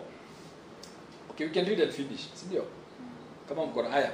When I saw her, now I saw the woman. Okay, now when I saw her, I was greatly astonished. Verse 7. Then the angel said to me, why are you astonished? I will explain to you the mystery of the woman and of the beast she rides, which has the 7 heads and 10 horns. The beast which you saw once was, now is not, and yet will come up out of the abyss and go to its destruction. So this beast existed before, or whatever is represented by this beast was already existing. Some people say that this is capitalism. It represents capitalism. I'm not sure about it, but there is that interpretation because of the death and the money and all that capitalism has brought. But that's another whole topic. Now, he says, the inhabitants of the earth, let's repeat verse 8. The beast which you saw once was, now is not, and yet will come up out of the abyss and go to its destruction. The inhabitants of the earth, whose names have not been written in the book of life from the creation of the world, will be astonished when they see the beast, because it once was, now is not, and yet will come. Okay? It was historically, at the time of this revelation, it wasn't existing, but it will come in the future. That's what he's saying. Alright? Now, verse 9. This calls for a mind with wisdom. The 7 heads are 7 hills on which the woman sits. There are also 7 kings. 5 have fallen. This is representing kingdoms and empires. 5 have already fallen. 1 is, as he says, the other has not yet come. But when he does come, he must remain for only a little while. The beast who once was, and now is not, is an 8th king. He belongs to the 7 and is going to his destruction. Okay? So how many empires? 8 empires. 8 kings. But 1 is short. Alright? So maybe tuangalia pia the book of Daniel so that we see all these empires and how they came. Let's finish. Verse 12. The 10 horns you saw are 10 kings who have not yet received a kingdom, but who for 1 hour will receive authority as kings along with the beast. They have one purpose and will give their power and authority to the beast. They will wage war against the Lamb, but the Lamb will triumph over them because he is Lord of lords and King of kings. And with him will be his called, chosen, and faithful followers. Then the angel said to me, the waters you saw where the prostitute sits are peoples, multitudes, nations, and languages. The beast and the 10 horns you saw will hate the prostitute. Very interesting. Okay? The beast. This beast who came riding. Together alikuja akiwa ridden by this woman. Eventually this beast and the 10 horns you saw will hate the prostitute. They will bring her to ruin and leave her naked. They will eat her flesh and burn her with fire. For God has put it into their hearts to accomplish his purpose by agreeing to hand over to the beast their royal authority until God's words are fulfilled. The woman you saw is the great city that rules over the kings of the earth. So yes, symbolism of what? Symbolism of, at this particular time, who is ruling the cities of the earth? Okay, now get. So that's the interpretation. In our time, when we are reading this, America looks like it's the one. Okay? And the people will gather from the east.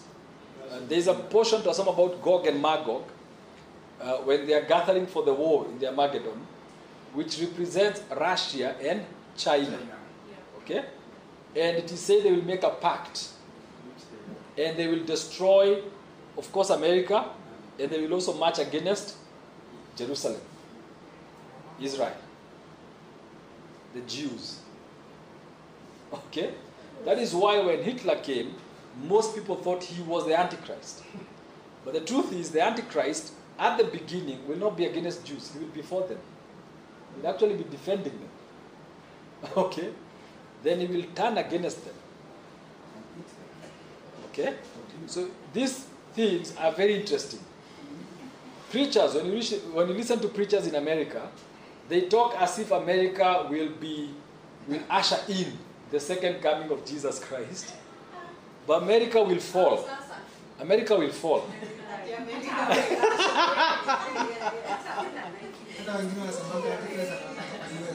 Yeah, atatoka US.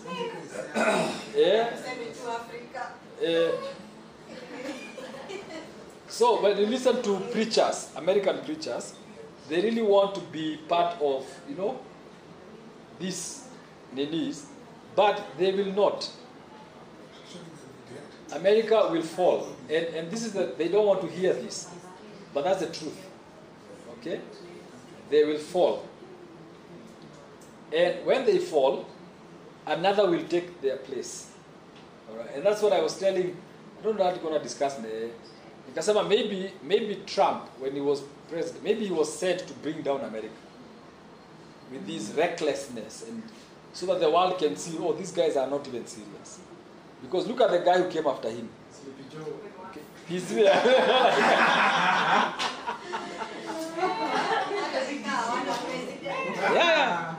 Maybe America was supposed to be there for a short time. Because they haven't dominated the world for a long time, compared with Great Britain, for example. And now Great Britain conquered the world and dominated their empire. Their empire really penetrated in every nation. Or the Roman Empire. Or the Greek Empire. Again, they haven't really been there for a while, for long. So maybe it's them who are there for a short time. Then another one comes. Okay?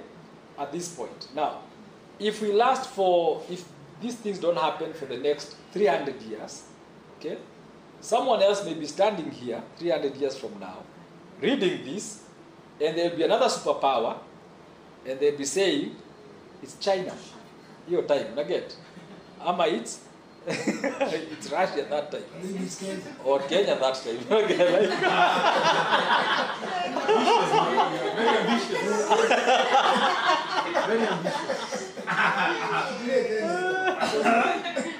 Very ambitious. I know. So someone is asking, Tony is asking, what's your take on AI? And this is the same thing. Like the whole order is coming to give us the easiness of Creating robots will take over. robots won't take over. But AI will assist. in advancing hizo demonic powers, demonic worship, openness to a lot of things that are happening. You know, anyone can have access to anything now. If you want to join Illuminati, you don't have to hide. Unaenda kwa internet, una join.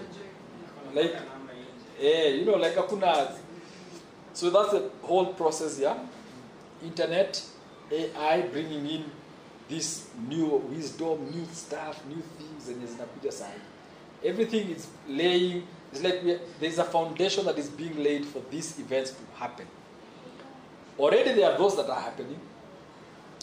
And someone was saying that biblical prophecy has been fulfilled more times in the last 23 years than it was from the time of Jesus Christ. The last 23 years have fulfilled more biblical prophecy than the last 2,000 years combined. Okay? So if we get to 2100, well and good. Whether we get there, I do not know. If the world remains for another 1,000 years, fine. If it ends in the next day,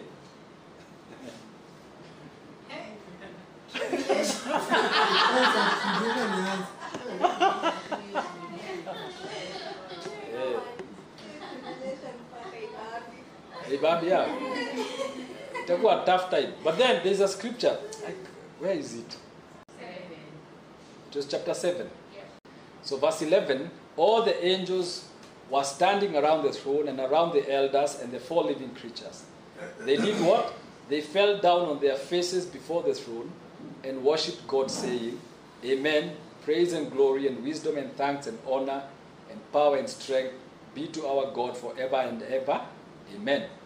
Then, verse 13, one of the elders asked me, these in white robes, who are they and where did they come from?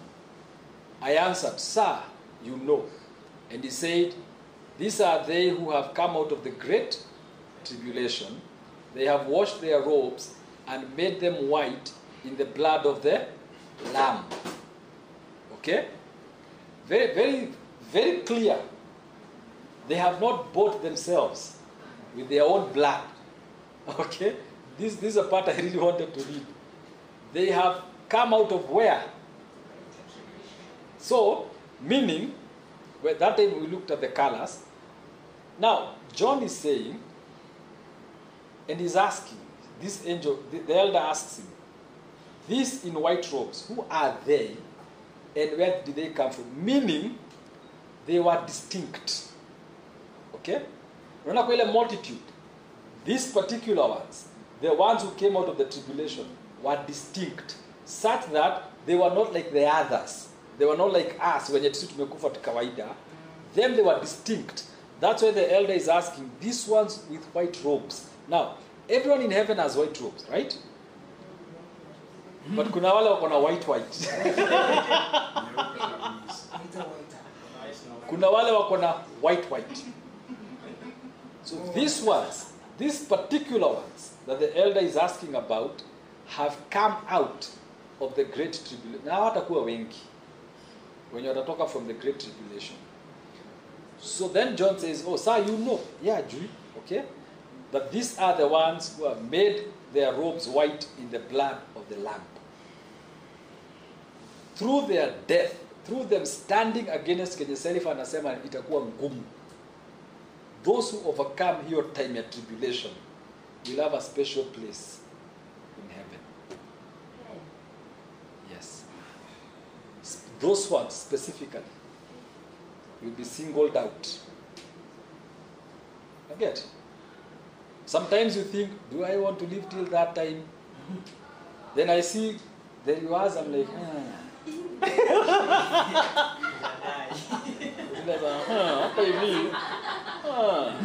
So look at their reward.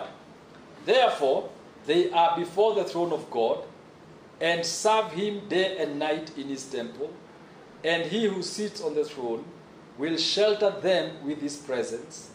Never again will they hunger, meaning they hungered during tribulation. Okay? Never again will they thirst, meaning they were thirsty during verse 16.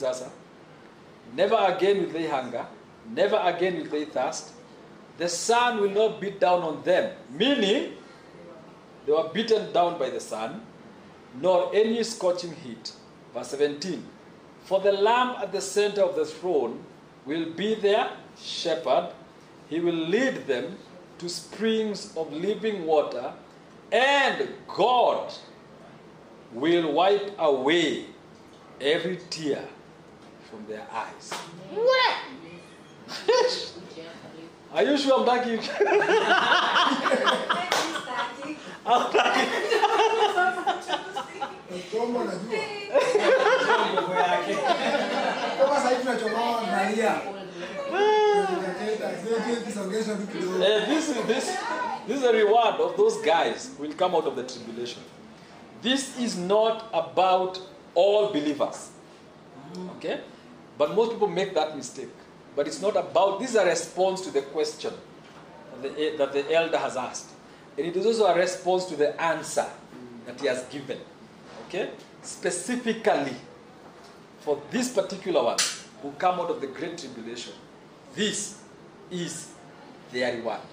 So, not every one of us will be this way. Are we together?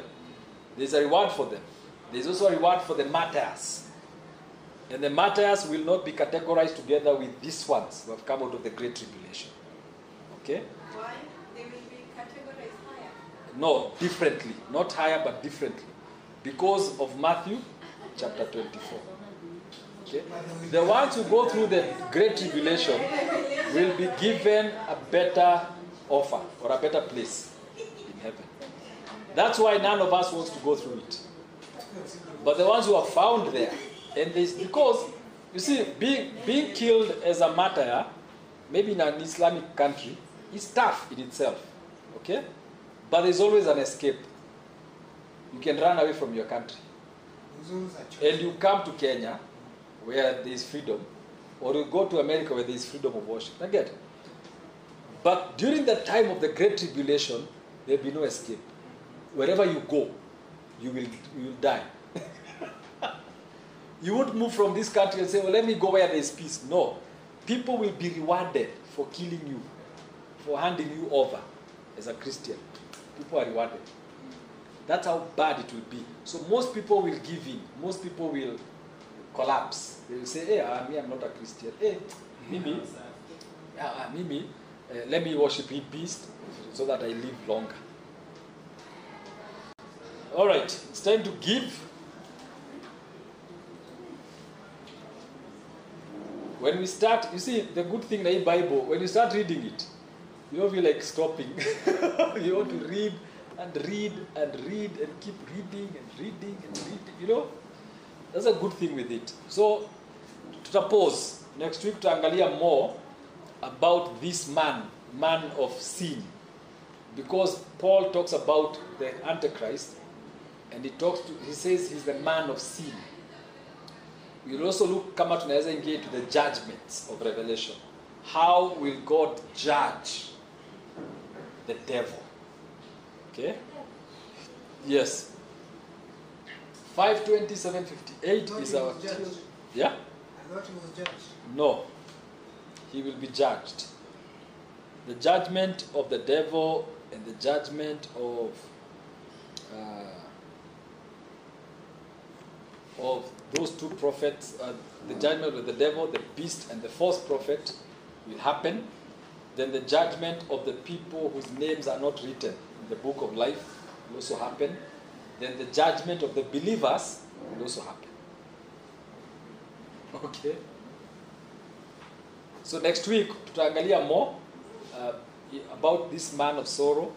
Not man of sorrow, sorry. Man of sin. Then we look at Daniel pia, tutafanya comparison na Daniel, your abomination of desolation.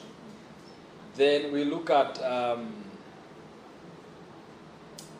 historically about Alexander the Great, the Greek Empire, and how all these things have been so far fulfilled.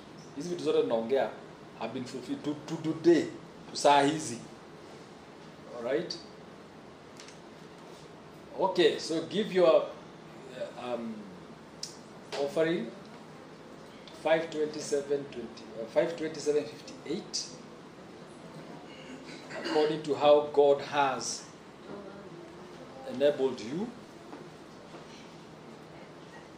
So when you give, you help us to push away the darkness, because manzi, there's a lot of darkness.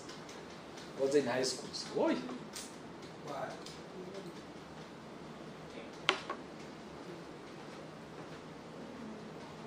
Okay. So imagine one day we'll all stand before the throne of God. All of us.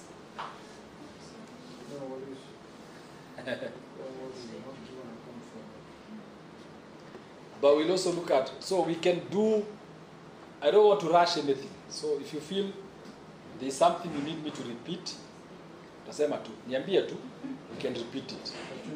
If you feel maybe there's some unique or revelation that we need to look at again, we can repeat, we can do that. How angels rush hivyo sana next time? Angels wa gani? Mara ya kwanza ile kwa table rush mpaka tunasaidika. Or the trumpets and the bowls. Yeah. Unajaribu kufuatilia una miss. Uzuri at least ulirudi.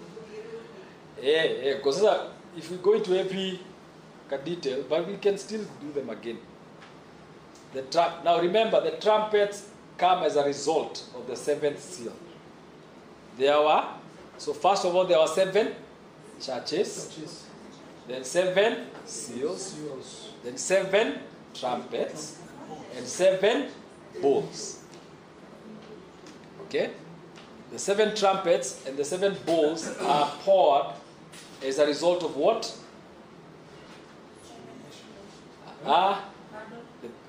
Ask again. The 7 bowls of wrath, or the trumpets, they happen as a result of what? No. In response to what? The prayer of the saints. The prayer. si bado tuko na trauma. Ati bado uko na trauma. Trauma. Mbona tuambia saints tuko?